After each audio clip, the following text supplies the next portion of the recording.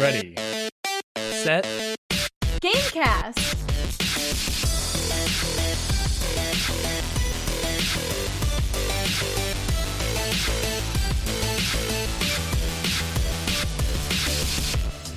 welcome to Ready, Set, Gamecast, a bi-weekly podcast about video games and the destruction of the process of daylight savings time. I'm Bryce, and I'm joined by the keeper of the time keys, Matt. Hey, Bryce. How'd you feel about losing an hour of sleep? Okay, here's the thing about it. So, do you know how daylight savings time works? Generally, sure. Not like how it affects the calendar or whatever, but just, yes. Okay, here's the question. Did it just start, or did it just end? Oh, okay. Yeah, did we turn the lights on or off? Yeah, are we saving time now, or are we done saving time? I'd say we are not saving time because the days are getting longer. Okay, you are actually incorrect. We have just entered daylight savings time. Huh. Yeah, it makes no goddamn sense. This is the time that we have plenty of daylight, and we don't need to save it, but this is when we've entered it. But here's the thing about it.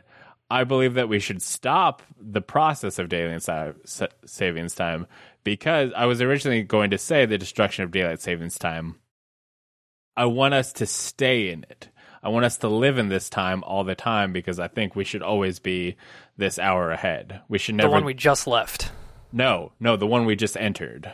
Oh, we are now. Oh, I thought you just said we are saving. Yes. No, we're not saving. Right. Logically, in my mind, it made sense. Okay. We have just entered daylight savings time. So we're saving time, which made the days longer now.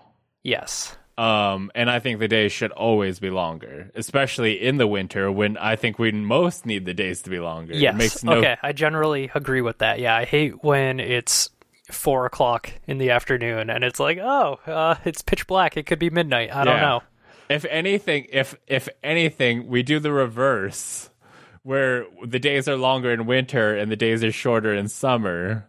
Like, I have no idea how they decided on this series of events. I know it was started in Germany during World War I or II. One of them, just one of those. Yep, they're all kind of the same thing, and to save coal or electricity, to save energy. And that's how it started. And why we still do it, I have no idea. Huh. Because they don't know how to stop. They don't know. They turn the clocks. They said you're doing this, and they don't know where the clock master is and how to make him stop it. In your time zone, are you further east or west? I'm west of you. Well, I know you're west of me. I know that we are in different time zones, but I'm in Massachusetts, and Massachusetts is fairly far east as far as the U.S. goes. The time zone switches about, I can drive about 3-4 hours west of here, and then the time switches. Okay. So I don't know how far east I would have to go. Probably quite a bit because I've been five hours east and still been in Central Time. I don't know where it switches from there. I think it switches along the Ohio border, right, from east to central. But I'm not. No idea. I'm not sure. No idea. But never did that one. I've done it on a plane, but at that point, who cares?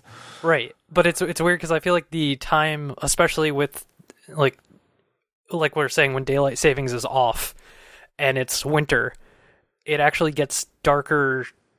I mean, generally, because I'm further east in the time zone, it's always going to be darker earlier anyway. So it's ridiculous when it's winter. Yeah, it would be nice to be just along the east side of the border of the time zone because you'd be kind of in this the west side. Yeah. Well, yeah, the west side just before it changes. And also imagine they're living right next to that border would be so weird. Imagine living on the west side of the border and I thought about that too. Working on the east. Yeah, you're just all over the place. I imagine, I don't know, to some degree it's like if there's a major metropolitan area, they must just choose one, and like even the surrounding towns, even if they would be, it's just like a weird cutout in the time zone because of that. Yeah. But I don't know how that works. I'm not close enough to that. But I say we stay in daylight savings time all year round so that we can play more video games like Matt has been doing. Yeah. So actually, no, I forgot. Oh, okay. I forgot which order we're doing this because you actually have a whole thing to do.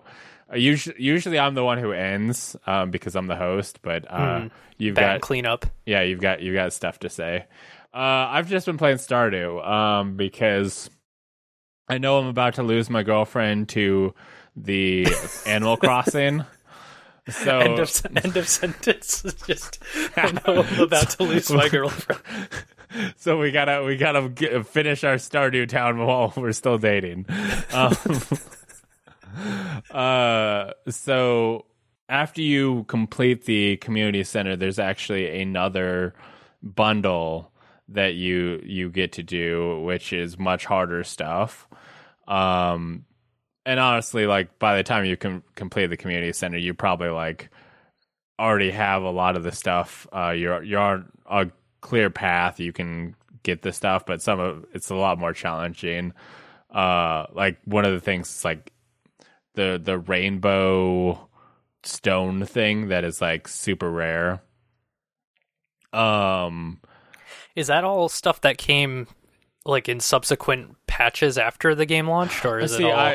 I don't know. I don't know when that was added. Obviously, the 1.4 is the current version in terms of content. Obviously, there have been like fixes and stuff, but content wise, 1.4, which I'm not sure what all they added with that. I do know that Fangamer.com has a Stardew Valley guidebook thing that I got for Darian. And I actually just decided to get for myself, along with this cool comic book they made called Before the Farmer, which tells the story of what happened to the Stardew Valley the year leading up to you coming. Which actually, it comes with the letter your grandpa sends you, which should be here tomorrow. Either tomorrow or Tuesday. I'll be excited to get that. But so they actually update it with the 1.4 content, and they sent a PDF to me because I gifted it to Darian. I'm like, oh, here's all the content from 1.4 for the book, and I was kind of looking through that to see of like, oh, what's in here. And it's a lot of the multiplayer stuff there. I think they did like tweak like what people like, but I don't know. I haven't played since it was pre-release, I think, was when I last played. And now we've been playing on the Switch. So I'm not sure when things got added.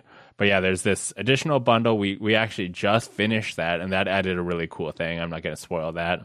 So right now, the things that we have left to do, I actually just got engaged to Abigail. Congratulations. Yeah, we're going to get married on the 1st of winter, which...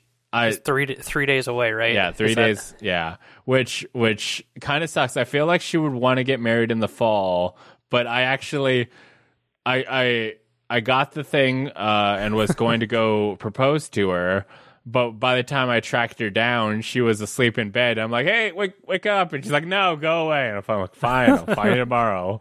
And then yeah, so it's gonna work out that we're getting married on the 1st of winter.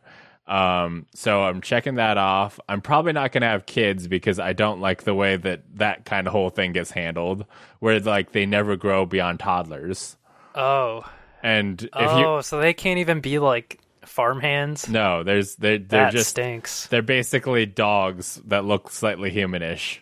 But your spouse will do stuff, right? Like, yeah, depending on what you like. Yeah, spouse can give you gifts and can help around the house and stuff. They'll I think harvest crops and stuff, which will also be interesting. That like my girlfriend is also going to get married. I guess she's going to marry Sam, so it'll be interesting that we'll have both Abigail and Sam living on the farm with us. I'll be curious if like can we still sleep together. because like she can crawl into my bed and sleep, and then I can also crawl in, and vice versa. So I wonder if that'll still work. So we completed the last bundle. I'm about to get married. She'll get married soon, I imagine. They actually have a lot of like kind of end game type stuff where there's some very expensive items that you can get that'll take you a long time to grind for. But the more achievable things, I'm very close to reaching floor 100 of the desert, because you don't get elevators or anything for that. So right. I basically have been grinding to get stone so that I can build 100 steps so that I can just go just down. Drop, yeah. Just go straight down, which I'll have my girlfriend come with me so that whatever reward is at the bottom, we can get it at once. Because I don't know how long it's taken me to get all these stone, but I'm not doing it again, whatever's down there. And then there's actually what I think is cool is that I've upgraded my house all the way, but the house upgrading lady, Robin, will now do community upgrades, and the first one of those that I see is that we can build Pam a house. Oh, cool. Yeah. And that's cool, and that's kind of an end game thing for you because it costs like 500,000 gold, and then you need like 99 wood. I've got wood coming out the butt, but getting that kind of gold is going to take a while. We're close to getting there, so that'll be a cool thing to get that. So there's actually that's neat that there's Stardew has a decent end game. Like finishing the community center is not the end of your time. I bet that stuff was added at some larger scale, because I think that it was kind of there was like something with your grandfather, right? That was the end game. Well, yeah, and then at the beginning of your third year, your grandpa ghost shows up, and if you made him proud, you get a thing. Yeah, so that was kind of like the original end game, I think. Yeah, and then so now it sounds like there's all sorts of stuff to do because there's the multiplayer stuff and there's community building and. Yeah, I mean the multiplayer, like we've been multiplaying the entire time, and there's still issues with it. Like if you look into multiplayer, I've seen we've ran into a lot of connection issues, and if you just like look into it, there's a lot of people both on Steam and Switch and lots of places are saying they're having connection issues, and it might be like definitely the guy didn't make it for multiplayer in mind. Right, and I think another studio is like the guy that actually made it, right, he didn't necessarily do the multiplayer dev stuff. I think he scaled at some point and started hiring other studios to help him. Interesting. Or other teams to help him with it. Well, that seems like something that they need to figure out because it's got issues. But there's definitely a lot of kind of reasons to keep playing after you've reached year 3, after you've completed the community center, and there's some stuff that the cost of it is so insanely expensive, and it kind of doesn't like, how you can get totems that'll like transport you to the mountains or the beach or whatever, right? Yeah. So there's the wizard. Once you max out friendship with him, he'll sell you pillars that will transport you to those places, but they're like permanent. You can just place them in your farm and then just touch them, I guess. Cool. But they're like insanely expensive that you'd have to sit there and grind forever. So at least I think that's just like, we're going to give you some really expensive stuff. Yeah, there's stuff to do. Yeah. To at least give you some sort of goal. But it's also like, I don't know if I need to go to the mountains that bad. Right. I got a horse. I'll just ride up there. It's fine. The one that I'd possibly ever consider is the desert, because you have to wait for Pam to come at 10, and then it still costs a tiny bit of money. But by this point, I have so much that doesn't really matter. Yeah. But also, I'll just make totems when I need to get up there. But yeah, it's got a cool end game, and we're like I'm gonna keep trying to play before I got 2 weeks. You got your time, yeah. Yeah, I got 2 weeks before I lose my multiplayer partner. Well, you're just gonna start a new adventure, right? Yeah. Well, I'll play it. I mean, we're not gonna.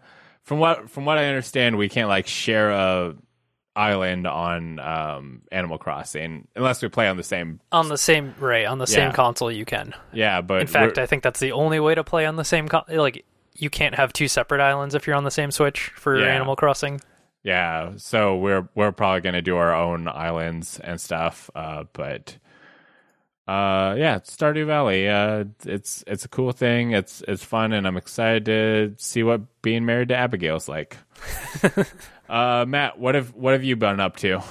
I've been playing a couple of different games. So, last show I mentioned I had played a bit of Overland, which is a survival, I guess roguelite. I mean, it's survival-y, so, it's run-based. If you die, you have to start over.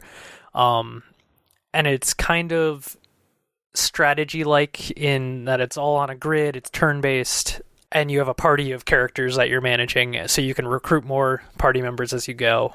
And they have a bunch of, like, kind of friendly features in it. Like, I think we talked about an undo action button, and some general inventory management stuff where you don't have to be like right next to somebody to share inventory. So there's good accessible features there. Because I am not very good at the game, is what I've learned. Usually it involves my car blowing up and then everyone dying in a fire. I mean, that's usually how every road trip goes. So yeah. So I think I'm actually on the current run I'm on. I haven't played in a couple of days because I had my car blow up, but my party's still alive technically, and I'm the furthest I've been. So you can't proceed to the next screen if you don't have a car, right? You can run. Oh, you can. The distance you travel is kind of based on how much fuel you have. So if you have a car for your party, say like a regular like wagon or hatchback, you can fit up to 4 people in it, I think. And so you can drive that off the stage, right? Each stage is like a little grid, and then you can go to the next one, and there's like a travel screen in between where you can select your next destination. And depending on how much fuel you have at the time, then you can see how far you can travel. So in theory, if you have a ton of fuel, you can skip multiple stops that you would otherwise have to make and use all your fuel to get somewhere. But I'm usually pretty conservative with it and say either I take the option with the least amount of fuel or something like that.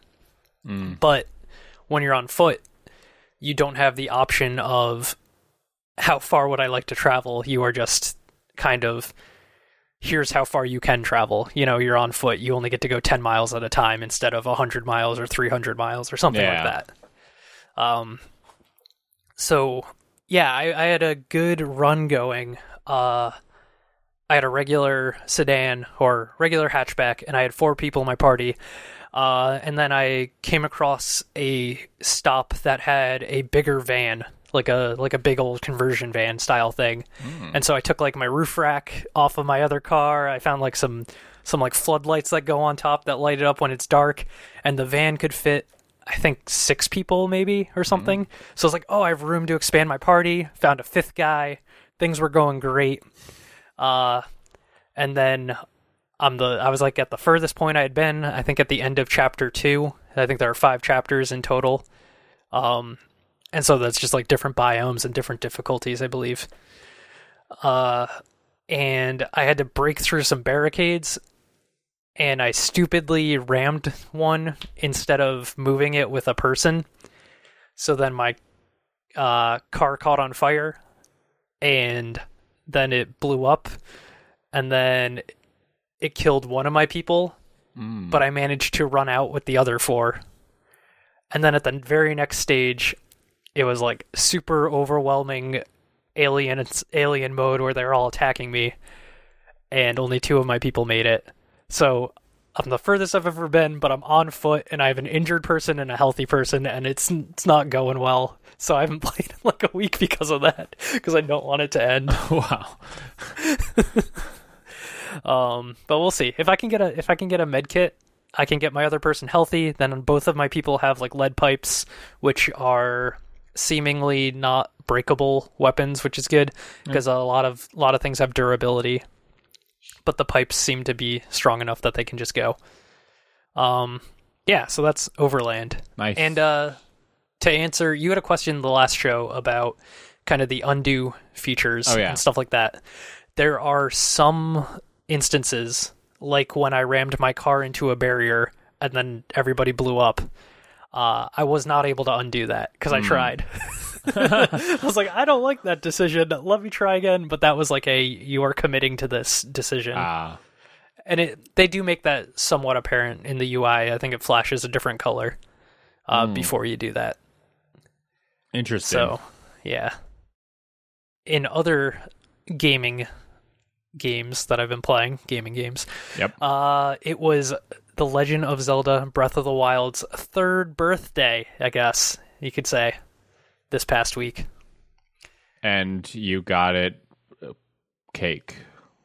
Yeah, exactly, that tasty cake. I booted it up because I had been kind of, I don't know, in a weird spot where I'm like, I don't know what I want to play. Actually, I think I want to play Breath of the Wild. Well, I'm not sure. Whatever, I'm going to boot it up. It's been long enough. I don't think I remember everything about it. But, like, in my mind, I kind of remember a lot, I think. But then there's all these little details that are like, wow, I'm kind of discovering this again. So it's been a good time. But I booted it up on Master Mode, which I hadn't tried before. And Master Mode is not messing around. Right now, I have 4 hearts, which in, Zelda terms is I have 1 extra. You start with 3 hearts. So now I've got 1 extra heart, and pretty much everything will one-shot kill me. So I've died like 30 times already. The first fight I got in with a Bokoblin on the plateau, which is like a relatively safe space, I just got my butt whooped and the Bokoblin killed me, and that's continued for like the next 3.5 hours that I've played. Have you put some amiibos in to try and get good? I actually did not. I forgot that I could do amiibo stuff, which is funny because in the inventory screen, I'm pretty sure there is a spot like on the save screen that says amiibo. But no, I haven't been doing amiibo. But I don't know if that's cheating in Master Mode. I'm gonna go. Yeah, I mean it's definitely meant to be a challenge, but amiibos exist. Yeah. I think I actually have it. But I didn't actually. Breath of the Wild is actually the game that got me into amiibos because, amiibos were originally for Smash Brothers, but they the things they did with Smash Brothers were kind of very meh. Like the virtual saving your fighter thing was like, I don't get it. It seems weird. But the stuff where you're getting special, getting random food, it's like, okay, well, I can just get food from stuff. But the certain ones that would you could only get the Epona from the Smash Brothers Link. Good point. I'll probably have to do that. You're right. And then there's Wolf Link that you get from that. And then, but there's Majora's Mask. I think I have that one now because I've become a little bit of a collector. But when I was playing Breath of the Wild, I didn't, and apparently with the Majora's Mask one, it'll make enemies friendly towards you while you're wearing the mask. Oh, so I've wanted to mess around with that, but I haven't touched Breath of the Wild since I've beat the game. Yeah. So I might actually have to. I mean, I imagine this stuff will be in 2, so I'll probably just mess around with it in 2. But yeah, I would hope they keep that kind of integration. Yeah. Amiibos, honestly, amiibos are cool. I like kind of the stuff they do with it. They're nice figures and just the little things that they can add in. I mean, like Animal Crossing, you can bring in your people. It's weird how non-committal Nintendo's been with them lately. Like they're releasing Smash ones still, right? Yeah. I think in batches of 2 or 3. But like what they actually do in games, like I don't think Luigi's Mansion even had amiibo support. I don't think so. And like that seems like you would have had an opportunity there for some original new amiibo figures with Polterpup and Luigi with his vacuum and Dr. Egad, Professor Egad, whatever it is. But like, maybe a King Boo. But there's opportunities there and they just like didn't. But now with Animal Crossing, they're like, hey, it's going to support everything, even amiibo cards. So, well, it's a weird spot. I mean, I wonder if it's a thing that's up to the developer. Because Luigi's Mansion was made by Next Level Games, so maybe they were like, we ain't about that amiibo lifestyle, and then obviously the Animal Crossing people have already been about that lifestyle. There's already amiibos that exist. They don't need to put out new amiibos. They already have a game that's dedicated. It's Amiibo Town or whatever. That's true. What is that called? Amiibo Festival? Yeah, and the thing that I'm interested in, because they've already shown that the cards work with the new game, I think they're getting reprints of the cards in Japan. Hopefully we're getting those reprints as well in America. It'd be dumb if they didn't. They're reprinting the Smash characters. They should, if a new game comes out that uses old amiibo functionality, they should re-release those amiibos. Hopefully we'll see the cards come out again, because I'd like them. I haven't played it, but I got to catch them all. In other news or other things I've been playing, I went to PAX East in Boston last weekend. The old Penny Arcade Expo. That's right. How many people? How many people do you think go to PAX who have no idea what Penny Arcade is? Oh, I don't know. That's tough, because like I am probably just circumstantially aware of them. I don't. I guess the comic would be what I think of, which I don't know if that's really what Penny Arcade is beyond that. At this point, I would think, I think the comic is Penny Arcade. That's literally how they started. Okay. I think if you think Penny Arcade, that should be the comic. Yeah. Okay. Obviously, they do other comics, but I almost think that's like an extension of their brand. And the Penny Arcade comic is the brand, like the starting point. So I think that's what people should think. But there's definitely an element like at PAX West. We were waiting to scan our badge for this like figures giveaway, and I think it was Gabe.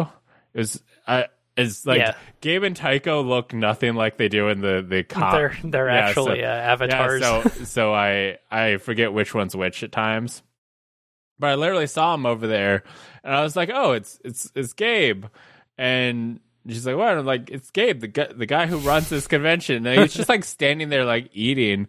It's almost like nobody really like acknowledge, like it's just like, it's the video game deal. Like the Penny Arcade part's just kind of circumstantial, right?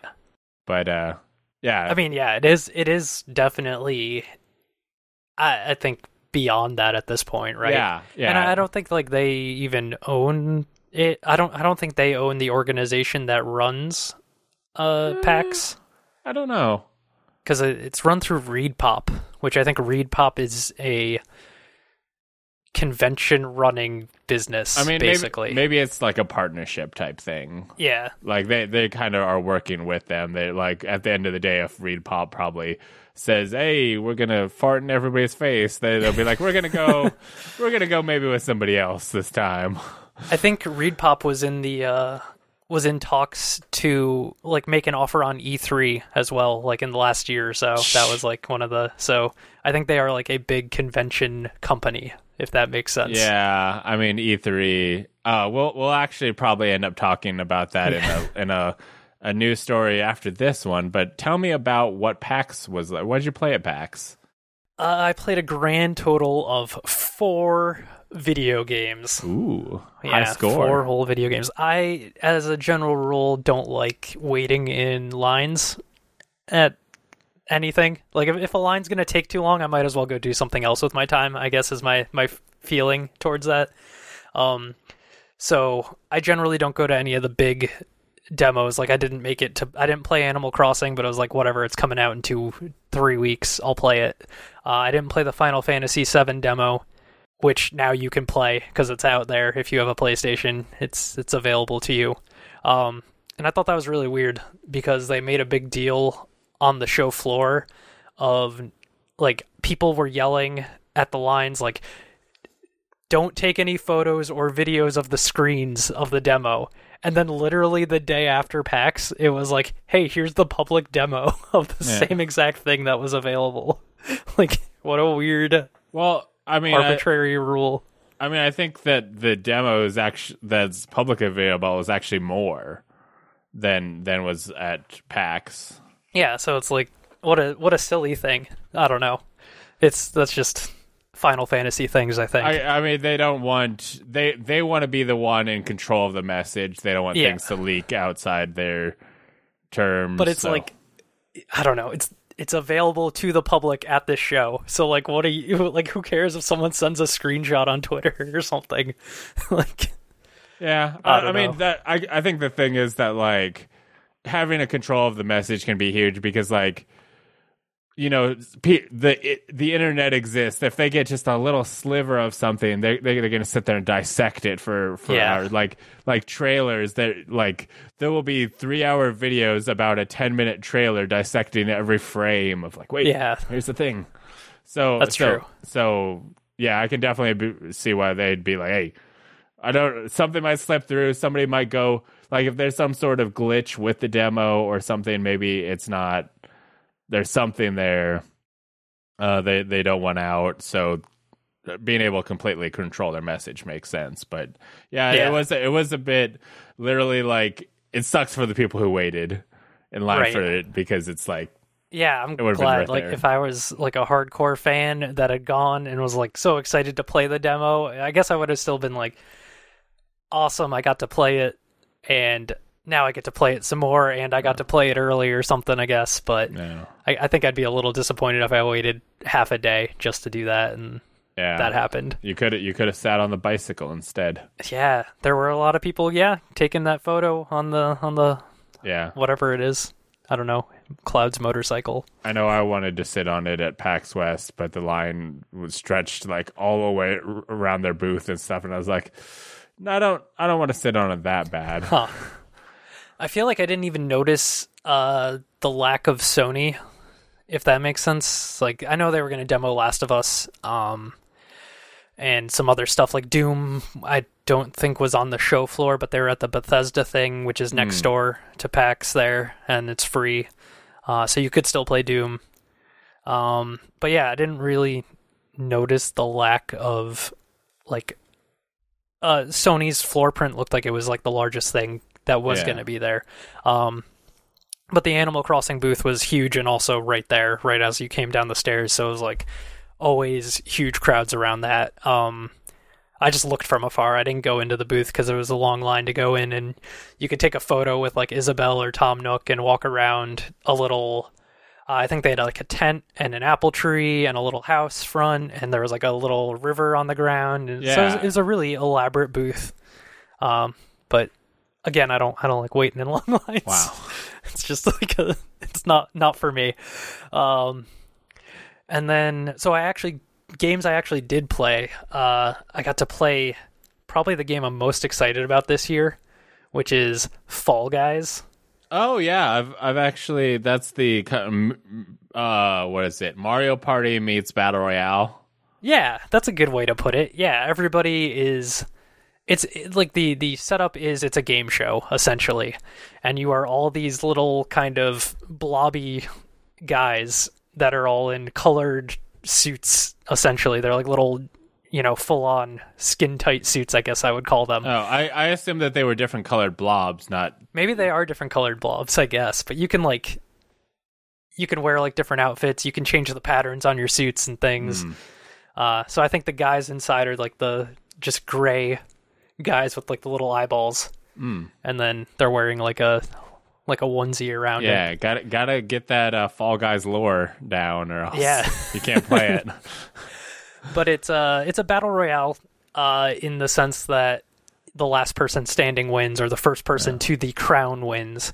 But it's round based, so you start with 60 guys all in the game, and the demo at the show had the like door challenge first.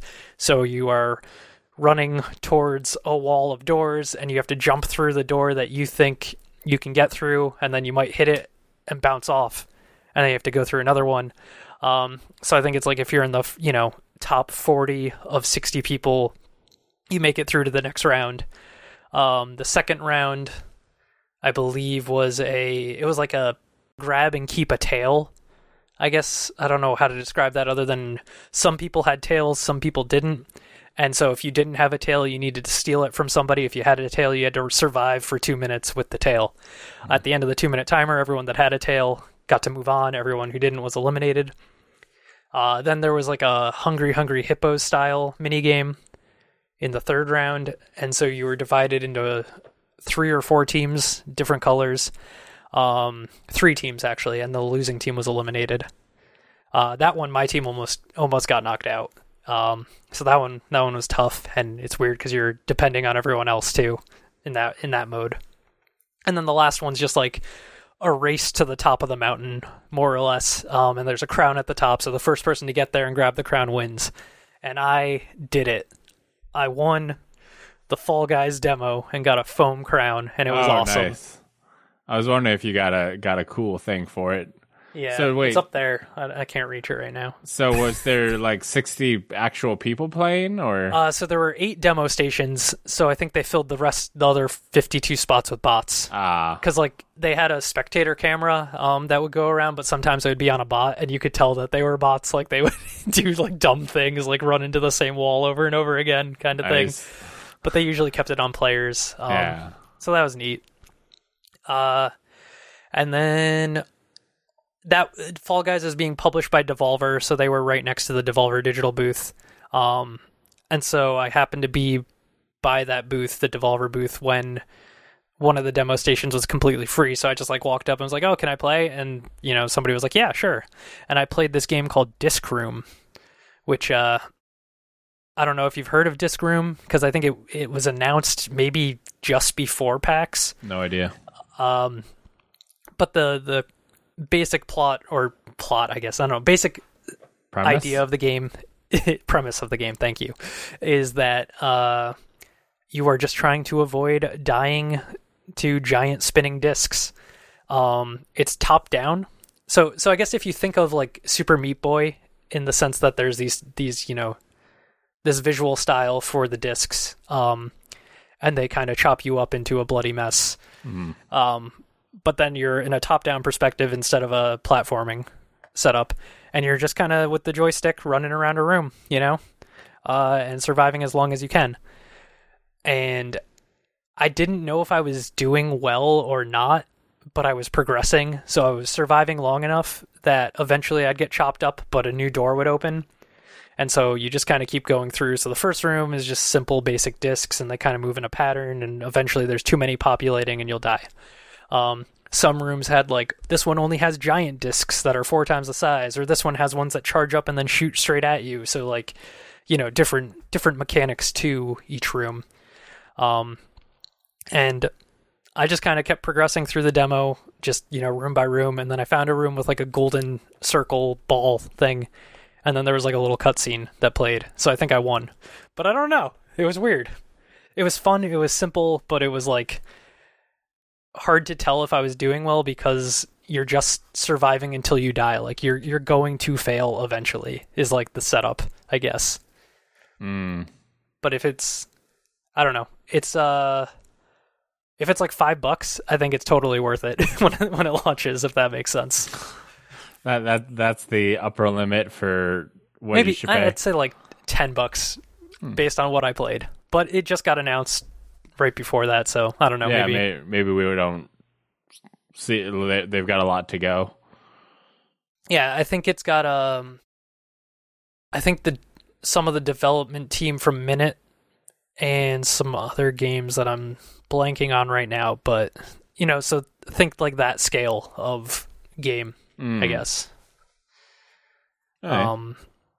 What else did I play? Oh, lastly, the last 2 games I played are from one of my favorite series, the Shovel Knight series. I got to play Shovel Knight Dig and Shovel Knight Pocket Dungeon. Is Dig like SteamWorld Dig?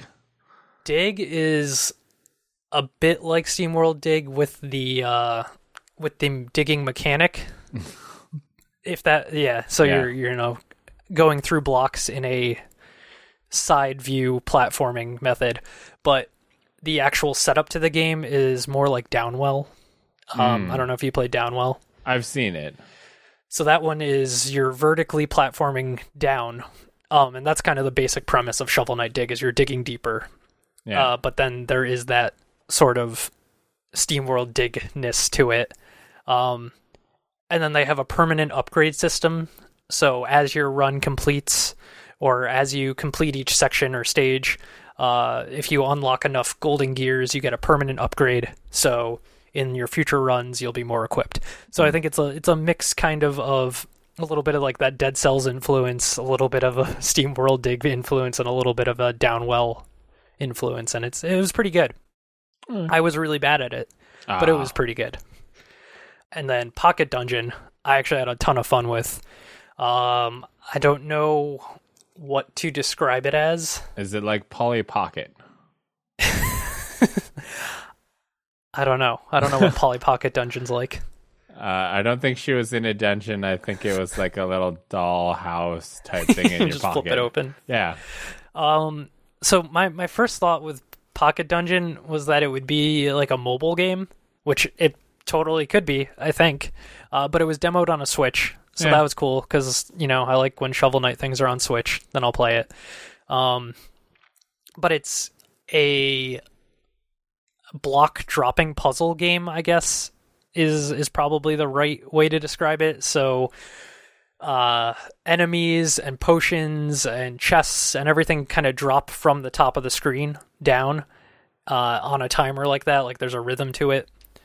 So if you choose not to move for a beat, things will drop. If you choose to move somewhere and you try to run into an enemy, you will attack and the enemy will attack back. And you can kind of chain combos with that. So if 5 enemies are all touching each other and you attack and kill one of them, you can kill all of them.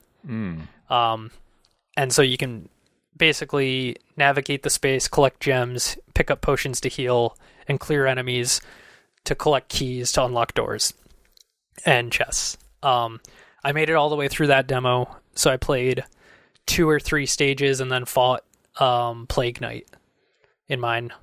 And Plague Knight had like special mechanics where he'd move around the board, and then he would throw his bombs and things and make areas where you couldn't hop on for that moment. So that was kind of cool. I actually really liked Pocket Dungeon. So those were the 4 games I actually got to play. Other than that, I went to some panels, had a good time, did PAX things, bought like $15 hot dogs or whatever. It was like a barbecue mac and cheese thing that was $15. It was like, man, this is overpriced. They got a captive audience. Yeah, exactly. We've got you now. But yeah, it was cool. I haven't heard anything about coronavirus outbreaking there, so that's good. Yeah. It felt relatively sanitary. A lot of people had, hand sanitizer and stuff at their booths, which was appreciated. But yeah. Yeah. I mean, the way the coronavirus is that like it takes a while to know that and also they're not very generous about testing people. Well, it might be a while before we find out if people were getting sick there, but yeah. This brings us to the news. This is our sick transition in news. Eventually, well, sick. I have a jingle. It's provided by a person that you'll hear next time because I had to restart my computer to do it, and I didn't restart my computer. We're going to go over some news that was affected by the coronavirus. These are basically what I did is I went to Polygon.com and I did a search for coronavirus, and we're going to look at some stuff related to that. So game companies were pulling out of GDC, the Game Developers Conference. PlayStation, Oculus, and Facebook Gaming pulled out. And then Konami pulled out. And then eventually they just canceled GDC. And let's see. I think they use postponed indefinitely, right? I guess, yeah. So there's like maybe a chance they run it later this year, but... Sure, but also like trying to schedule something that big is also a whole thing, so... Plague Inc. was pulled from Chinese app stores related to this. Okay. Not specifically gaming related, but the No Time to Die James Bond movie was postponed in November due to coronavirus. Is that because of the name or because of other things? Because people don't want to go to movies right now. Oh, okay. Because they don't want to be around other people. The Konami delays the TurboGrafx 16 Mini due to the coronavirus. Emerald City Comic Con has been postponed to summer, and we're seeing more esports events canceled because of the coronavirus concerns. Like this, it's literally an epidemic. I mean, I think LA is under a state of emergency right now. I think New York also just had one announced. Was it New York? I haven't heard that, but so there's two things I want to talk about related to coronavirus. A, do you think E3 is happening? I think E3 happens. I do. See, okay, because I've basically, there's two, I guess technically three ways this can go. Either the coronavirus calms down and everything's fine by the time, right, which is likely. Yeah, in general, it's possible. Two, E3 keeps doing their thing, and game developers pull out, like they did with PAX West over also, health concerns. I think that's likely. Maybe not to the same degree. Or E3 themselves cancel. I think that's the least likely. Well, and I think basically if 2 or 3 happen, E3 can be done. Yeah. Because if game developers pull out, they're going to have to figure out their own announcement deals. They're probably going to do a Nintendo Direct type situation or something. And they're going to go, actually, this is easier. This is cheaper. Or if E3 themselves cancel, game developers are going to have to do the same thing. They're going to go, this is fine. We didn't lose that much. And they stop going to E3. So unless everything just works out and E3 just runs smoothly, the coronavirus could kill E3. I mean, that would just be the final blow. But yeah. So if you're the ESA, are you thinking right now like, hey, we have a real chance this year because of all these other cancellations to be like super relevant, like to be the thing that is still around? No, you're just praying to God that you can actually get. Right now, I think you're just freaking out, going like, are we even legally allowed to? Like, can we do? No one will come. We're under a state of emergency. If things don't calm down. I think going the first route, right? It's in June, we're in March, so in theory they have probably a reasonable time to cancel up until a month before, I'd say. And I know, another one that I forgot to mention, South by Southwest also was canceled just right before they were supposed to. I think that starts or is supposed to be like in the next week, right? It would have been. And I know there's a lot of people that are upset. I mean, every one of these, like the game developer conference is a huge thing for game developers. It gives them the chance to network. It gives them a chance to get their games out there, to try and get them sold. Yeah. So that not existing hurts people. The South by Southwest thing happened so close to it. Obviously, people were like, my flight's booked, my hotel's, I'm about to leave. Oh, wait, no, this is costing money. This is costing time. I mean, I know some people are like, well, I guess I'll just go there anyway because... Right. I guess why not? Yeah, I've already paid for everything. If E3 doesn't cancel ahead of time, that's a jerk thing to do. Yeah. And would probably turn out, like, honestly, after the shitty things they've done before, that's probably going to be the last straw for some people. Yeah. So I think they're in basically I think the only thing they can really do is pray that everything turns out okay. Yeah, I think E3 will happen. I think they need it to happen. Also, yeah.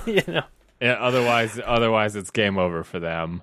Yeah. But so the other thing that could be affected by the coronavirus, I mean, literally everything could be affected by the coronavirus, but in terms of big video game things, is the production of the new consoles, because obviously, the China and stuff manufactures a lot of parts.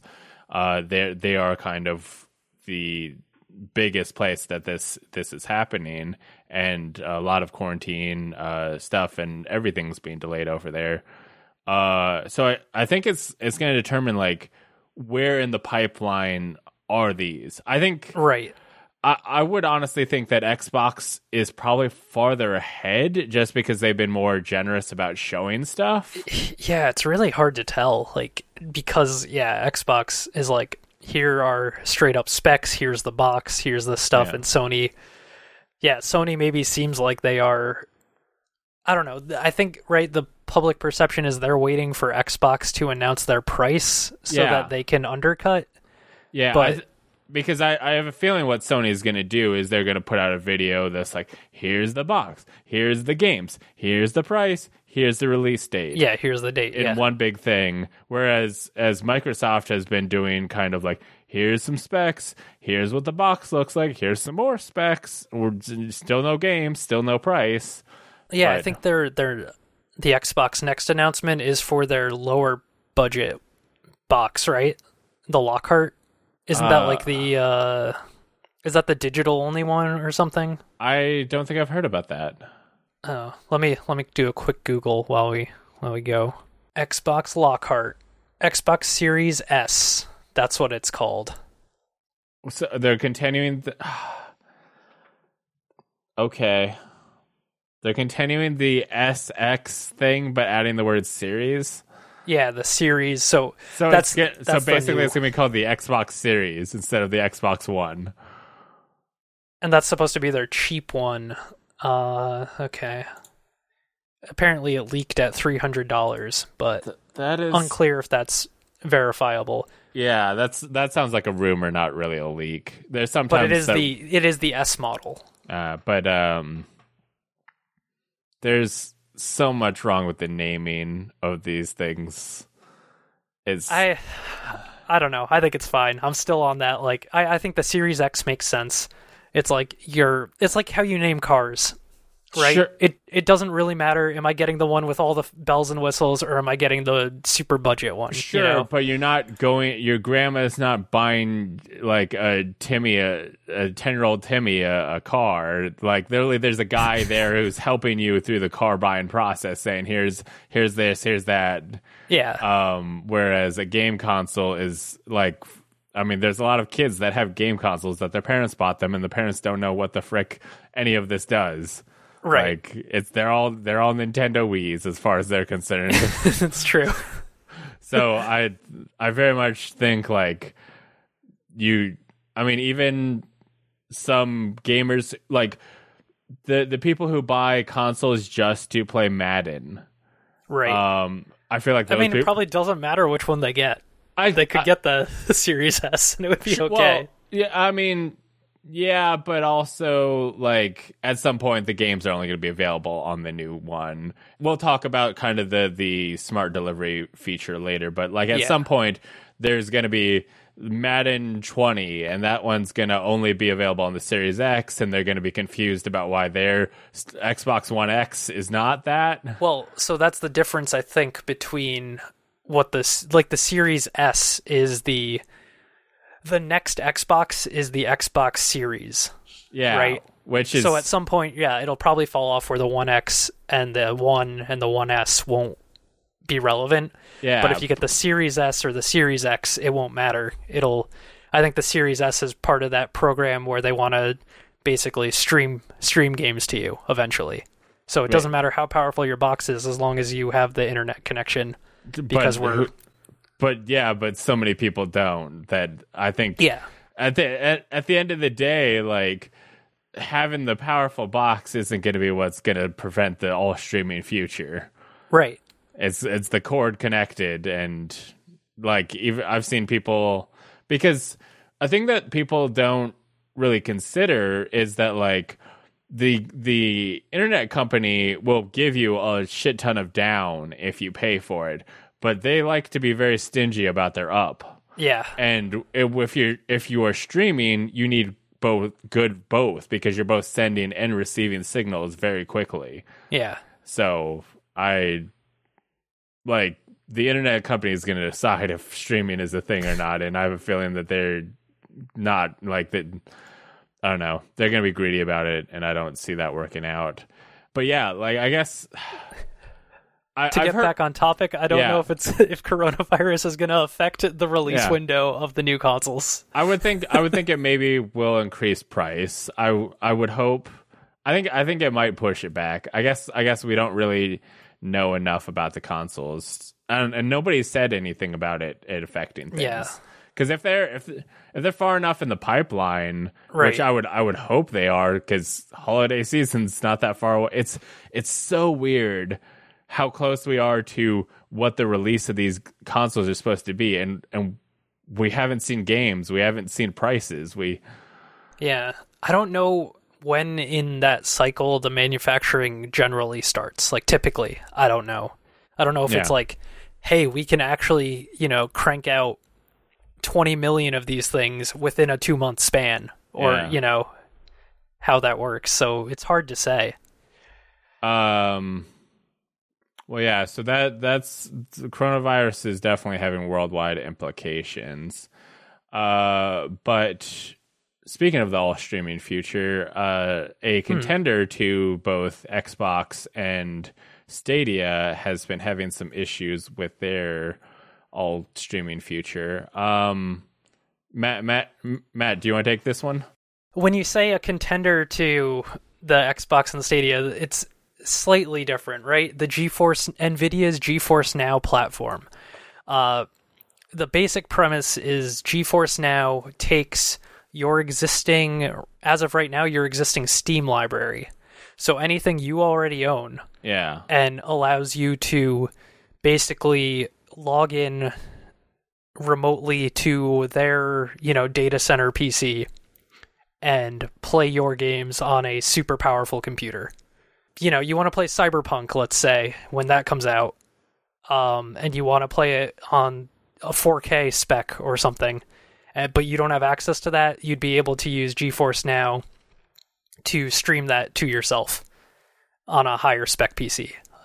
So it's interesting because they're not actually selling you games. You are still acquiring the games, and then it's in theory games you own or you have the license to access, however you want to look at it. Yeah. The issue arises, though, now that the GeForce Now service is out of its free beta period, and they now want to charge you. Yeah.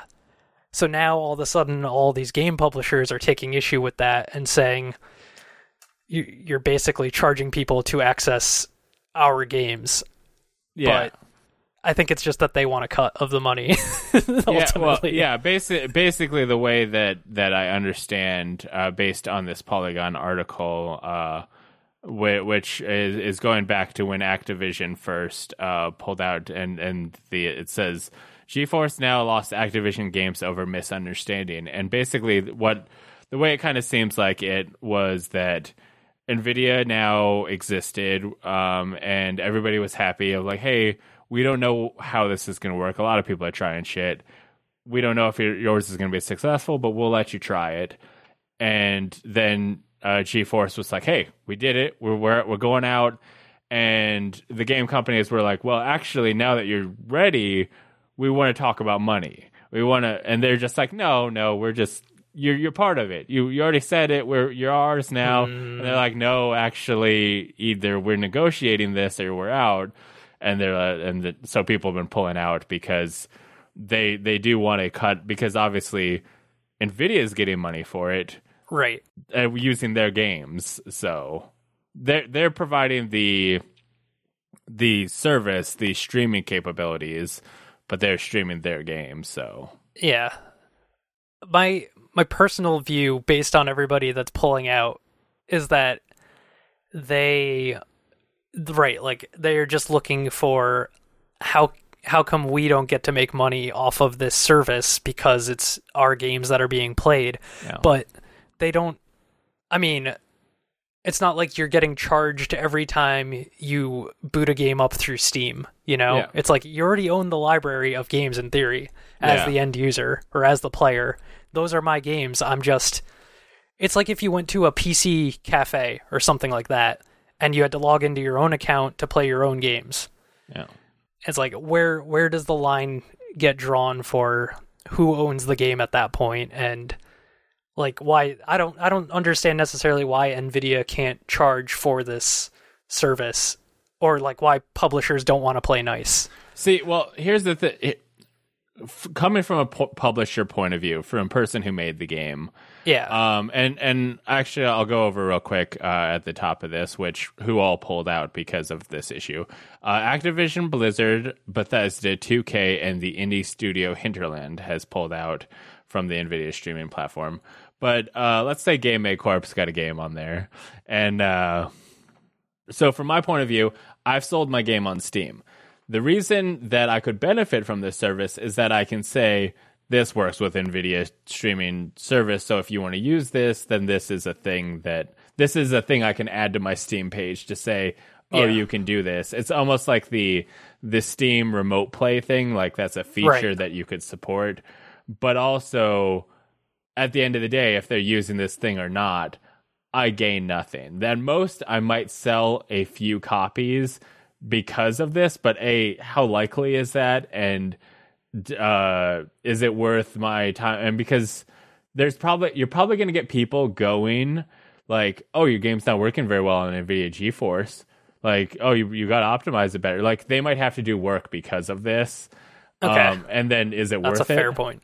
So if they're not gaining anything, why should they be part of something? Why are they why are they supporting something someone else is making money off of their work? Right. So the only reason I would be part of this is so I can slap on the box that it works with NVIDIA GeForce. That's the only thing I would gain from this. Okay. See, I guess, yeah. I don't know. I feel like as the person that purchased the game, and I guess that's like, where do I stand on end user license agreements? Do I think the company owns the game and I am renting the right to play it, or do I think I bought this thing so it's mine? I don't care what you think, 2K or Activision or whoever. I bought the game, so I should be able to play it if it's accessible on that platform. Yeah. Well, I mean, there are stuff that, like, you can still use Steam Link. You can still... Right. Like, NVIDIA actually has a program thing that will allow you to play games that are installed on your PC. So there are, like, streaming options that connect to your personal PC. Right. But I can very much... see, because they're basically saying, hey, we're going to install the game that you purchased on our PC and allow you to connect to it there. And it's kind of... But it's still like, if you went to your friend's house and you logged into your Steam account on their computer and you played, like, that's not an issue, right? And it's basically them saying, hey, we're your friend with a great PC. Yeah. So just pay us $10 or whatever. And I think it's a gray area. Yeah. They're existing in a gray area, and so that's why they're kind of going. We'll see how it plays out. Yeah, actually, why should we support this? But there's somebody who is supporting it. That's right. Tim Sweeney, founder of Epic Games and CEO, I guess I should also mention that part. He tweeted the other day, Epic is wholeheartedly supporting NVIDIA's GeForce Now service with Fortnite and with Epic Games Store titles that choose to participate, including exclusives, and will be improving the integration over time. It's the most developer-friendly and publisher-friendly of the major streaming services, with zero tax on game revenue. Game companies who want to move the game industry towards a healthier state for everyone should be supporting this kind of service. I think he's on board because he literally runs a company that owns a gaming storefront. Yeah. So he's, like you're saying, like, it only benefits them, right? Yeah. Because if you buy things through Epic and Epic is available on GeForce Now, then that's good. But also, I generally agree with him that it is the most friendly way to do that. I think if NVIDIA GeForce was just, like, if it was a free thing, then I think every game company would be all about it. They can slap that on the box, they get nothing. But if someone else is, let's say somebody was taking Last Geek videos, and they made the new YouTube, and freaking YouTube itself is making money off the things that I make, and I'm getting nothing from that. Like, does it really benefit? Why should I allow them to make? Why should you go to that platform? Why not allow them to make money when I don't? So, like, sure, they're still selling them stuff, but why should I support somebody who's benefited, like, basically using me? So it's interesting because then that just means that, because that NVIDIA, I think if NVIDIA is taking money or is making money off of this, they can figure out a way to go, okay, we'll give you a cut. We'll give you a little bit. Even if it's not much, I think they just say, hey, by supporting this thing, you get 1% or something, some sort of Netflix-like I wonder deal. How little they could actually do to get those companies on board. Because like in that scenario you just said, like with YouTube, like if NVIDIA becomes the de facto stream service, then I mean, then my opinion probably also shifts, right? Once they are like the end all be all of, like, okay, you got to be on GeForce Now streaming because that's the best way to make your game accessible. Then I'm probably like, well, that sucks that those people aren't getting paid now. If they become the Steam, if they become like it flip, then my outlook changes on that. Right now they're the scrappy Epic Game Store. But if they become the de facto, then it's like, actually maybe we shouldn't support this. And by that point, they've already become a giant that's unstoppable. It's like Epic's doing their thing, but they're being fought back. Like, people are very much, I will never download Epic, because there's so much support for Steam. So all the other publishers that don't have their own storefront ecosystem are just trying to smother this one. And it's not even a storefront. I don't know. I guess that's what bugs me, is like, you're not purchasing the game again. You're using, I don't know. If Valve wasn't okay with it, they would just say, like, you can't link the Steam account, and then that would kill it, right? I mean, so, it's I don't know. I feel like NVIDIA just needs to talk to the companies and be a little bit more, generous with the fact that they're making money, and that should maybe be shared. But who's not making much money right now?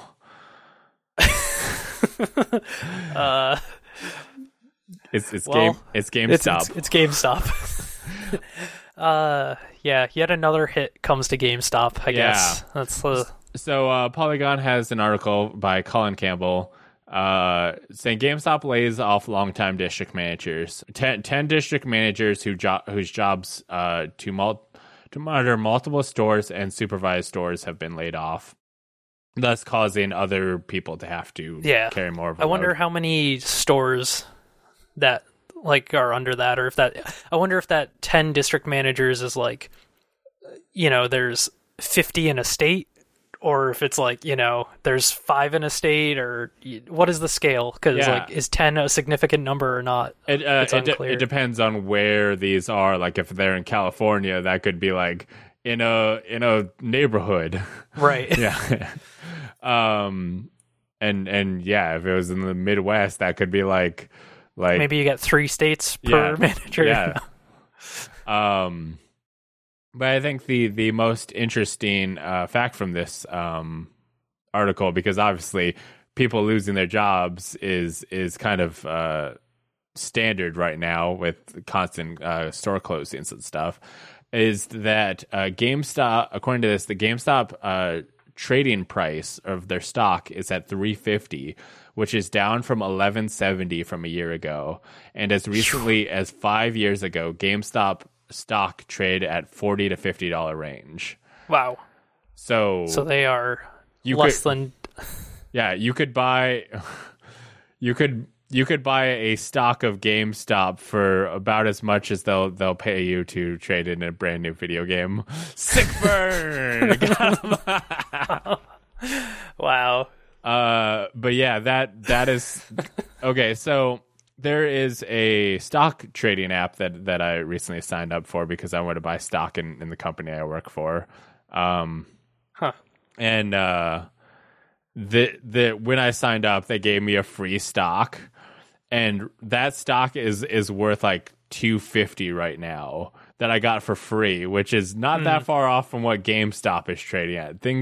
The stock price is not good, and I would not probably recommend buying the stock. Like there's certain points that like my company just took a hit due to the coronavirus. Like the entire stock market, everything did, right? Yeah, everything's down. So I'm like, this is a good time to buy because it'll go back up eventually. This is maybe not a good time to buy GameStop because eventually that number can still go down. Or the best time, I don't know. Yeah, if you believe that they can come back, then yeah, this is actually a great time. But I don't know enough about how that stuff works, but I assume if Tencent swings in and is like, "Hey, we're gonna buy GameStop" or something. Yeah. If there was some big thing coming, but basically, I think. Unless I knew that one of their like experimental stores was being a big hit, I don't see what GameStop could do that would be like, this will turn it around. So maybe don't pre-order upcoming games at GameStop for a bit. Geez. Or do if you want to save them. I don't know. Yeah, I mean, if you want GameStops to still exist, maybe go to GameStop. Or if you don't, just go buy some shit. But maybe it's too late. I don't know. Tough to say. But regardless, there are some games that you might be able to buy somewhere in the future. League of Legends developer Riot Games has, more recently announced, I think, that it coincided, I think, with their 10-year anniversary or something.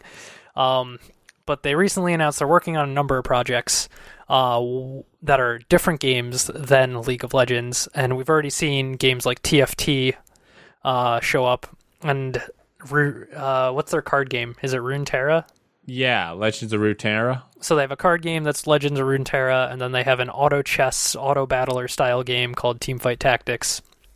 They also announced a tactical shooter called Project A. And in the last week, they officially unveiled it as Valorant, spelled Valor, A-N-T, Valorant. It is a free-to-play, hero-based tactical shooter. So you're going to choose a class or a hero or whatever that you play as for the game round. But other than that, it plays or looks a lot like CSGO. So I think it's got a large round structure, and you're playing to win each round, and then, something like, I think CSGO, you have to win 15 rounds. I think it's something along those same lines. And it's coming out this summer. So that's a big deal for Riot, because I think, first of all, a free-to-play CSGO style game, I think, is going to be a very popular game on streaming platforms, much like, other Riot games are. I think TFT is pretty big. I think League of Legends is traditionally, other than Fortnite, the biggest thing going on any given, Twitch or Mixer or whatever. And this is actually the first game that Riot is making that isn't in the League of Legends universe. So none of the heroes from League of Legends are actually in this game, which is kind of neat because they're expanding, beyond their familiar territory. Sure, but also it's like CS:GO, which like the people are probably already just going to play CS:GO, like they're already entrenched in that, and like there's a lot of competition in the shooter space, right? And they're not leveraging their current IP to kind of be like, hey, you should play this. Jinx will be in it, right? So I'll be curious to see what reason they'll give people to try it, because it would have to play really good. And I think, so I think what they're doing is appealing to already shooter fans, like people that already like CS:GO, or people that like Rainbow Six Siege, or people that like Call of Duty or something like that.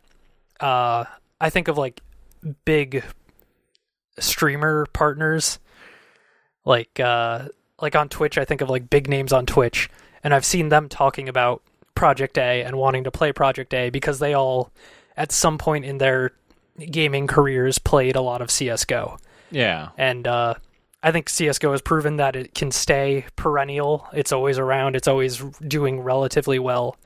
So I think Riot's just trying to get into that same exact space as CS:GO. Yeah, I mean, but the thing is that like CS:GO is successful because it's the building on the hype of Counter-Strike itself. It's literally got decades of success, and so trying to show up when be a new dog fighting the freaking heavyweight and be like, I'm just as good as them, you should hang out with me, like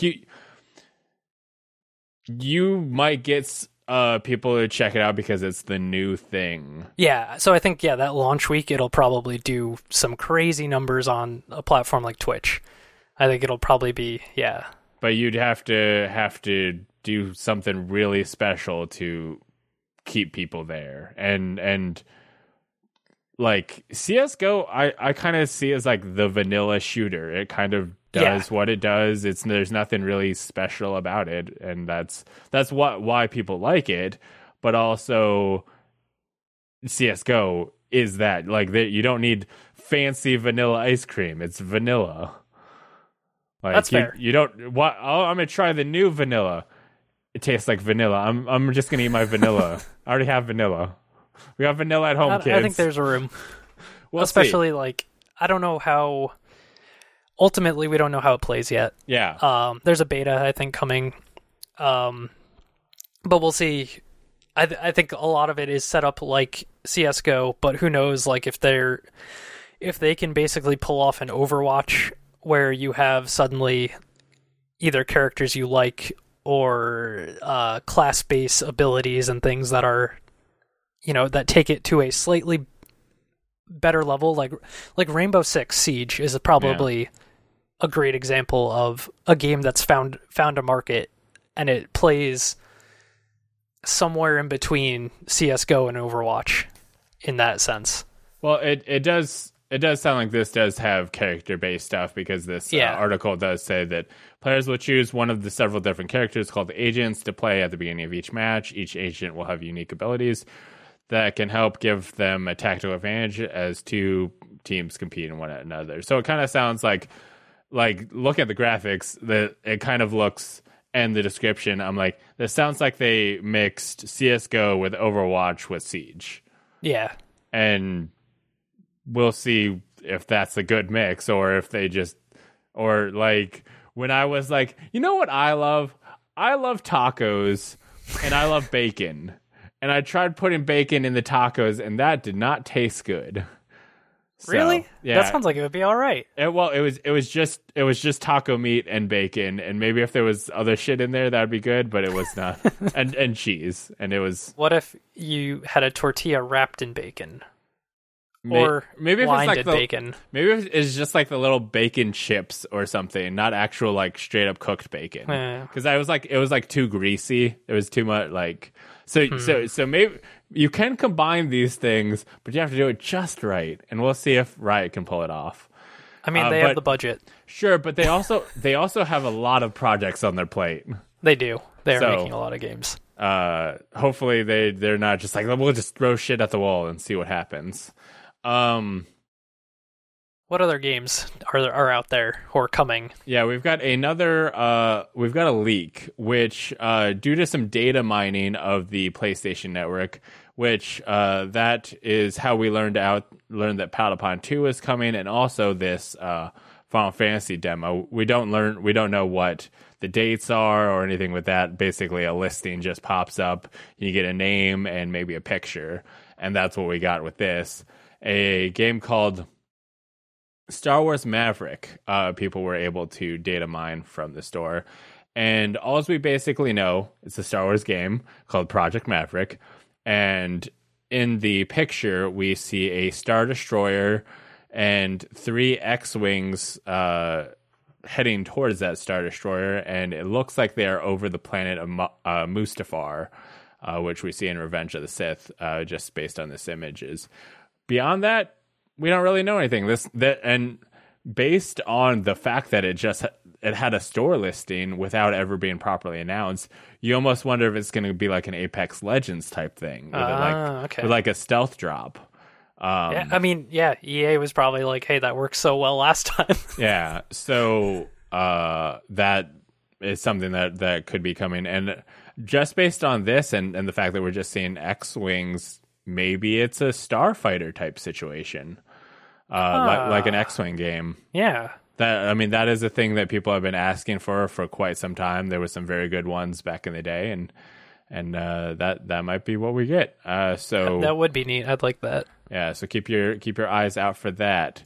Matt, there's another CS:GO, but in that line, it's a Valve game. Sure. It's a Valve inspired. I don't know what I was going for. Matt, tell me about it. I see what you were trying to say. I get it.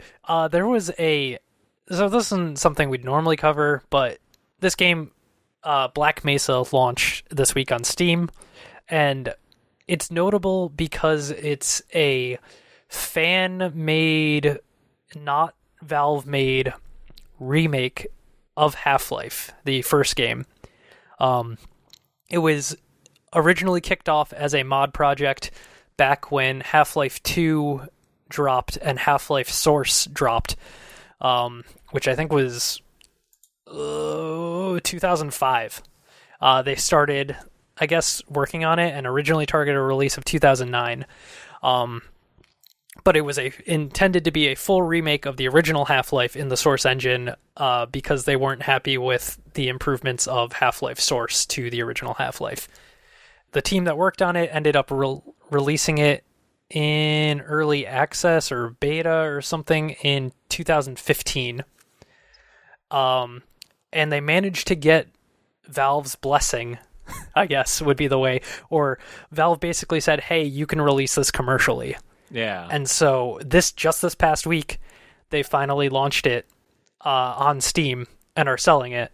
And so you can go buy this fan-made remake of the original Half-Life, it's pretty neat. And probably if I were to go, like, if I was like, let me go play Half-Life, that would probably be my preferred way to go play it, would be with, the latest release. Yeah. So I would probably pick that over trying to play the original at this point. Yeah. And so I might check it out. I don't know. It's very cool. Like, I would say if anyone was willing to give them okay, the Valve would be the one, especially because they're not really a game developing company so much anymore. So I mean, they what are they? They've released some stuff. I mean, they're doing the VR. They have a new Half-Life game coming out in 2 weeks or so? Yeah, so I mean, getting people excited about the Half-Life franchise benefits them. Yeah, that probably helped out. But yeah, so but they're not like EA or anybody who's like, no, you can't use our property, because they're kind of more about selling, and obviously they're making money off of you selling on the Steam store, right? Like, yeah, I'm sure they're fine. Yeah, fine with it to that extent. They did none of the work and made money off of it, except all the original work. Oh yeah, sure, but they didn't do any additional work. Yeah. So that's a cool thing. I've got no cool transition other than, hey, we got some more Xbox Series X stuff to talk about. Oh. The Microsoft revealed some more details. I'm going over this Polygon article. The Xbox Series X has a next-gen custom processor, which will employ AMD Zen 2 and RDN 2 architecture. Don't know what that means. It will provide 12 teraflops, which is twice what Microsoft promised with the Xbox One X. I still don't know what a teraflop is, so Yeah, it's something to do with the graphics. They're gonna be real good. It's bigger than a gigaflop. Bigger than a mega flop. Spencer outlined the Series X's veritable rate shading, saying rather than spending GPU cycles uniformly to every single pixel on the screen, they can prioritize individual effects on specific game characters or important elemental objects. This technique results in more stable frame rates and higher resolution with no impact on the final image quality.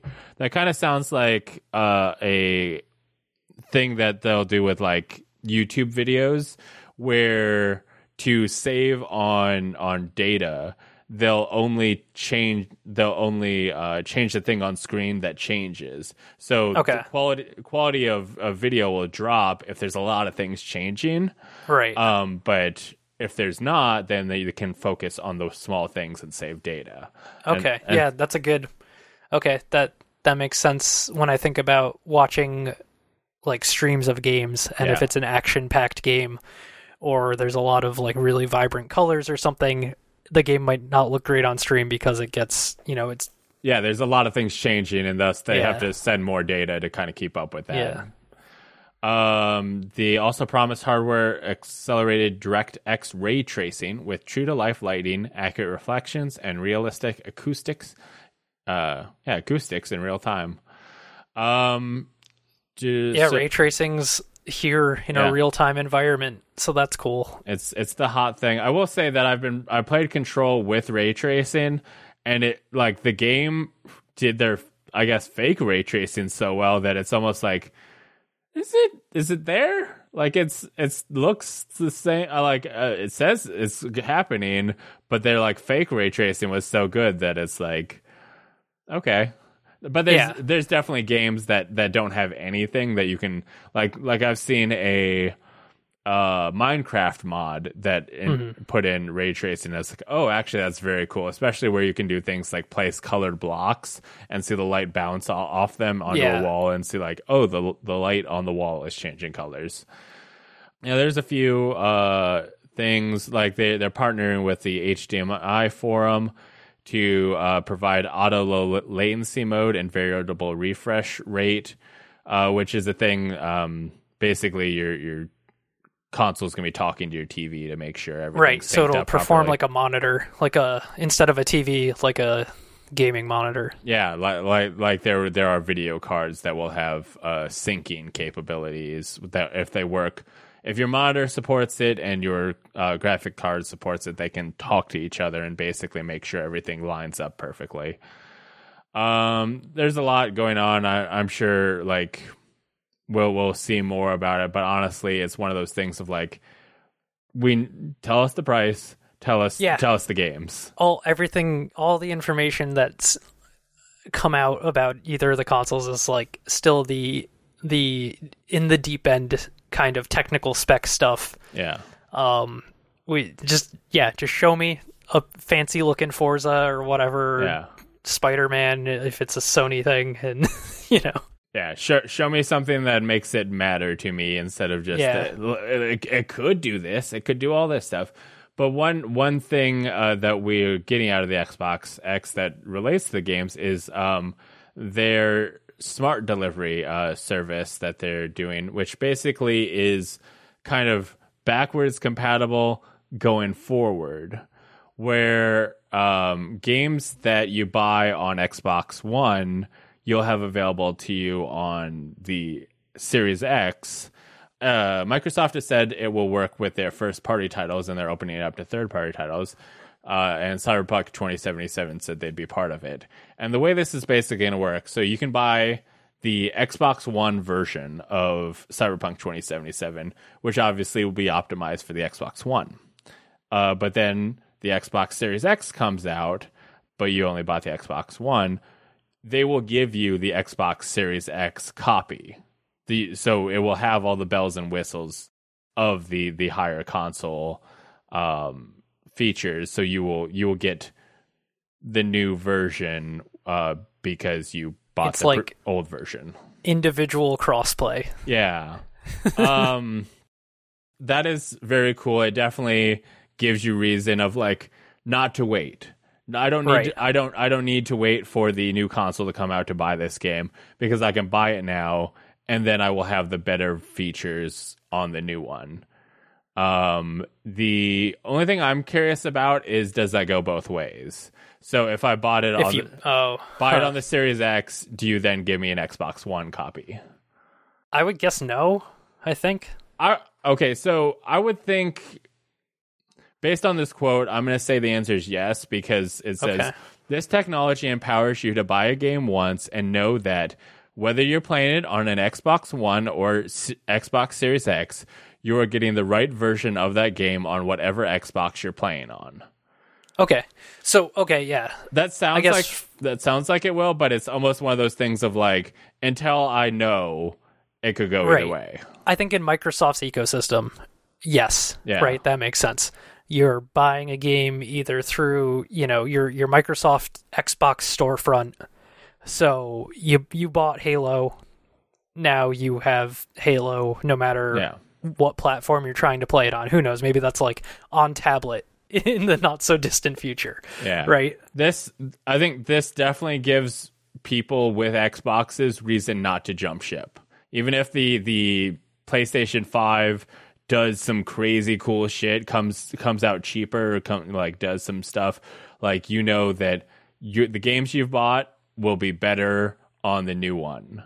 And I think the same is technically, they kind of suggested a similar thing for PlayStation, that like it would play the old games, but we know it's so nebulous about what anything is happening with the PlayStation 5. We haven't heard shit from them in so long that I think, it basically is backwards compatibility to some degree. Yeah, it's backwards compatible. Yeah, it's Series X backwards compatibility, but it's also like forwards compatibility, because like if I stick in a Banjo-Kazooie game into an Xbox One, it's going to play exactly as it had on an OG Xbox. Okay. Nothing improves.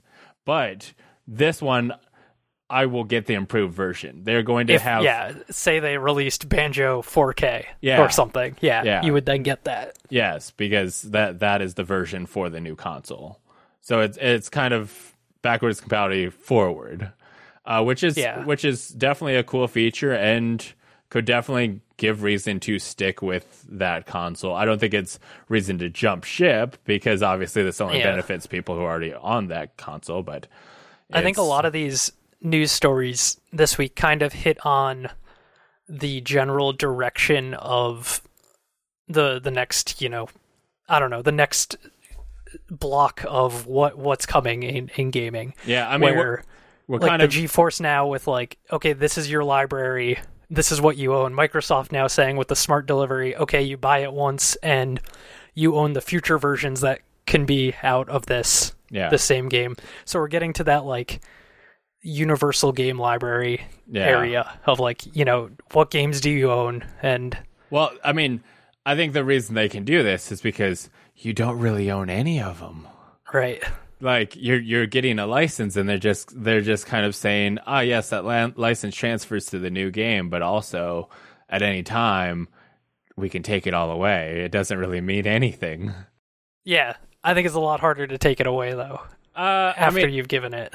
Yeah, I guess the disc maybe doesn't work, but also, I mean, really, they could update your Xbox and say that disc doesn't work. Right. Like, it's a thing of like PT. Like, technically, I have PT on my PS4. They can't take that away from me. But also, if I'm not getting that on PlayStation 5, that's like, there are ways that they can make it so a game doesn't, like, we see that happen on Steam, where like the games you can still play them for the most part. I don't think there's a time where you can't play a game, but there's definitely times where you can't buy it anymore. Mm-hmm. So there's weird situations, but yeah, it's all kind of just licenses and how far are they going to allow you to extend that. Yeah. I think, Microsoft, again, just on the consumer-friendly.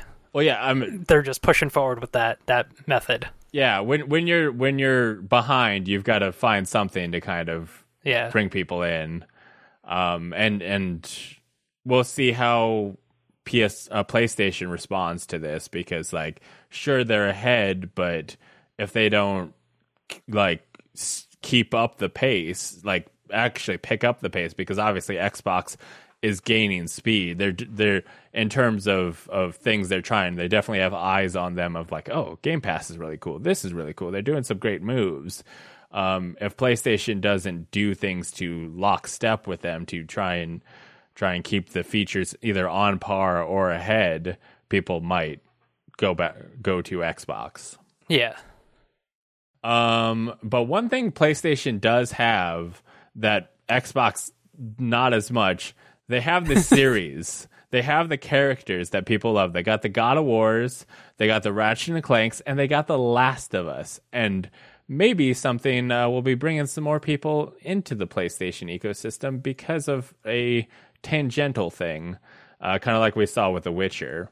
The Last of Us series in the works at HBO from Chernobyl creator Craig Mazin and Neil Druckmann, which the Neil Druckmann part I'm very excited about, because there's so many issues with the Uncharted movie, and I think that's because they don't have the people who made Uncharted have a hand on the wheel.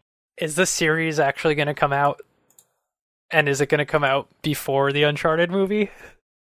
I think I 100% think this series is going to come out. A, HBO, B, Neil Druckmann. Like, I think they've got the people behind it. They've got a pedigree of people who I think can handle the project. And I think there's kind of a clear vision. We also don't actually, it says that it's going to be based on The Last of Us. Does that mean this is an adaptation of the game? Or is this a series that takes place in the world? Based on's real loose. That's like, that's just, we went with the licensing and name of this property because it has a built-in fan base. Yeah, it could literally be like, hey, here's some characters that are in a world where the zombies are plant-based. Yeah. With Neil Druckmann at the helm, I don't think that's going to be the case. I think I would prefer that it's not a straight adaptation. Like, I don't want to see Ellie or Joel. I want it to be in the world. And I think how they'd want. Yeah. I think definitely a straight adaptation would maybe do better, but I think it's gonna, like, I think we'll have a better idea of what they plan to do after The Last of Us 2 comes out. I bet HBO looks at this in the same lens that they look at, like, all right, we managed to take Game of Thrones and have a huge hit on our hands. Look at The Walking Dead. It's been running for 10 years, and it's literally the number one drama on TV continuously. Let's take, basically The Walking Dead or a zombie theme and try and run with that as long as we can. Sure. I mean, there's a lot of things. I mean, I think this is, The Witcher, while technically an adaptation of the books and not the games, so many people are playing the games and so many gamers are watching that I feel like we'll see something like that with this. Yeah. But yeah, at the same time, I kind of hope it's just tangentially related. I would like it to be like maybe focused on the Fireflies, like not like we maybe see the effects of the game, like something if it took place after the events of 1, and so we are like, oh, this is that because of the things that we did in the game. So we have a context as people play the game, but also we're not. It's not going, hey, this is a story told again, because like that. I think by playing games, you have a more personal story that like this is the things I did. This is how things went for me, and having them go, actually, no, that's not what happened. That this is the true telling isn't a great way to do it. I'm somewhat interested in this. I don't know. I never finished The Last of Us. What? I don't know. I haven't finished it. I started it. I played, I don't know. I want to say halfway through, but I don't really know. But yeah. So if anybody wants to be a host of Ready Set Gamecast, no. I never finished watching the first movie, right? Is that the way I should frame it? Because, Sony games are just movies, or Naughty Dog games are just movies. No. But this brings us to the part where we thank the patrons for helping make this show. If you're still here, if it's because it's been a while, I feel like Matt says the episode should be longer or shorter. I do think they should be shorter. But also, I feel like they've been the longest since you've been on them. Yeah. I mean, there's so many news stories. But this brings us to the part of the podcast where we say thank you to Aaron Z and Dragons Lucas for helping support the show. With your monetary compensation, we pay for things like the video chat service, the hosting of the website and the episodes that allows us to put it out, and party balloons for when we reach episode 100. They'll drop on everybody's head from everywhere. So it's a lot. It costs a lot. That's a lot of balloons. You remember how everybody's like, Big we're promise. running out of helium. That's us. We're doing that. So thank you, Aaron C and Dragons Lucas, for supporting the show. And if you want to be a supporter and help get balloons to all the people, you can go to patreon.com/thelastgeek. And for $5 a month, you can get a shout out in each and every episode of Race That Gamecast. Teddy's Conversation Corner, where you can submit a question, comment, or concern. I'm wrapping them there together. They're one thing now.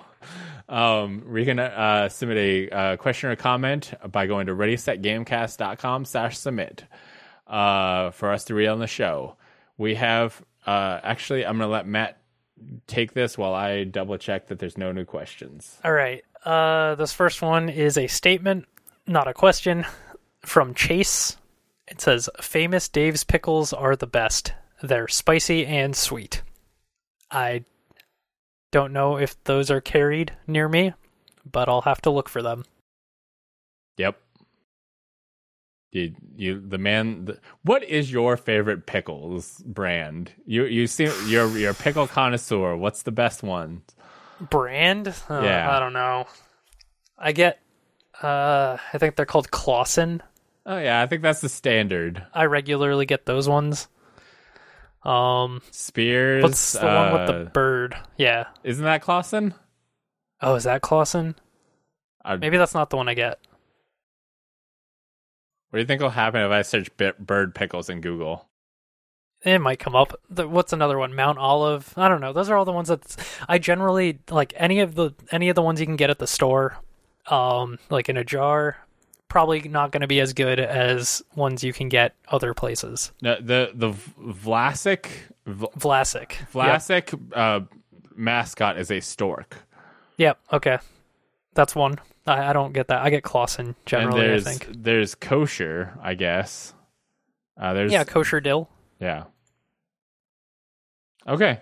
That's Matt's not picky about his brands. No, I like a deli pickle. I think I said that last time.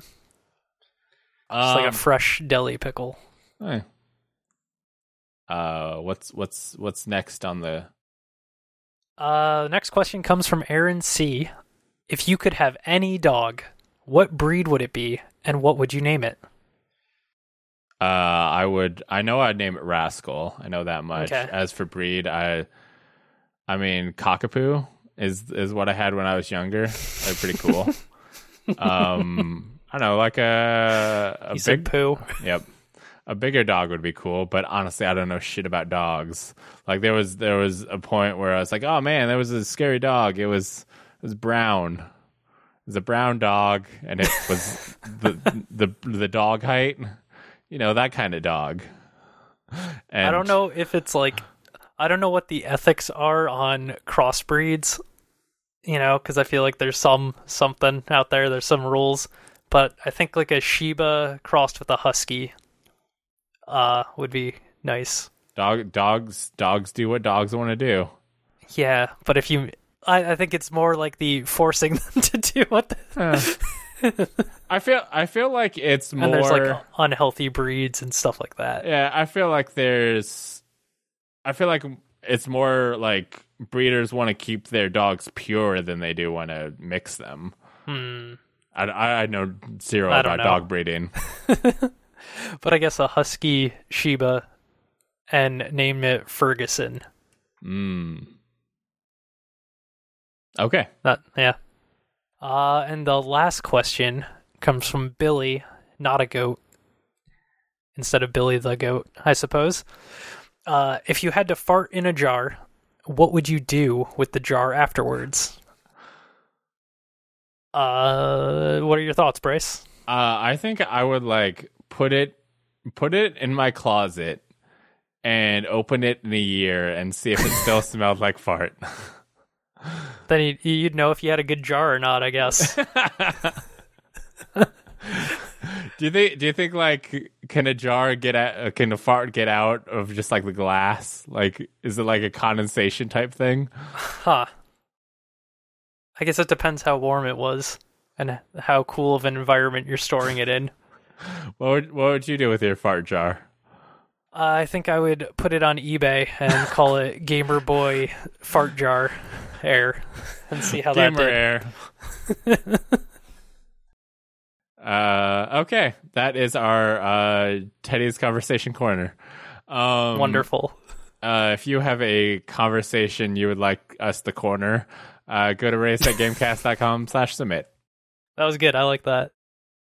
This brings us to housekeeping. We sweep up all the remainder of the podcast, and we say, go to lastgeek.com for links to the podcast on all your favorite podcast services, including iTunes, Spotify, and Stitcher, as well as the video version on youtube.com/lastgeek. You should hit the subscribe button because every time that number goes up, it makes me happy, and every time it goes down, I die. I perish from this land every time I lose a subscriber. So actually, if you've already then he has to be reborn. If you've already hit the subscriber button, don't hit it again, because I die. If you like the show, please subscribe, rate, and review it on iTunes and Stitcher. It helps us grow and become more powerful. Yep, iTunes. That was reviews. me flexing. That was the noise. Sorry. Also, if you know anyone who likes video games or video game news or doesn't know about pickles, tell them to listen to this podcast because word of mouth is the greatest form of learning about pickles.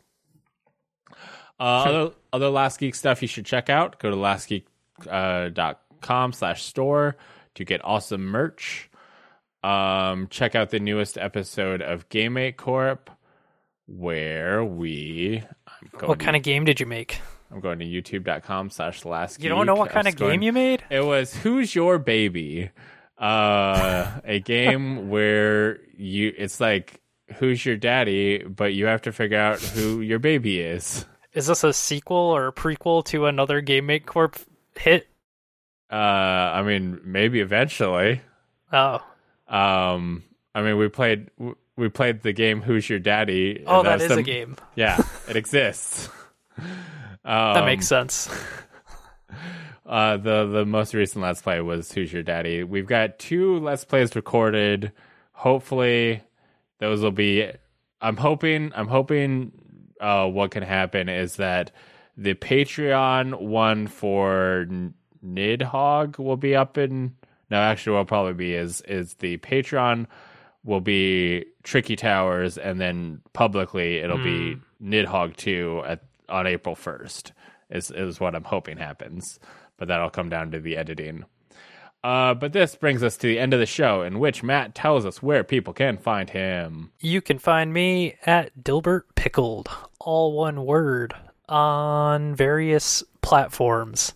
Twitter, Twitch, that's most of them. But I'm around. Dilbert Pickled. You can find me. Nice. You can follow me on Twitter at LastGeek. You can follow me on Instagram at LastGeekPlays. You can follow me at twitch.tv/LastGeekPlays.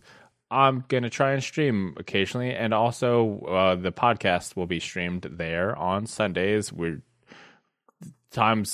figure out time at a later time when we figure out times. Beautiful. And then youtube.com/LastGeek, facebook.com/LastGeek. LastGeek. LastGeek.com. That's it. Thank you for listening, and we will see you again in 2 weeks. Goodbye. Bye.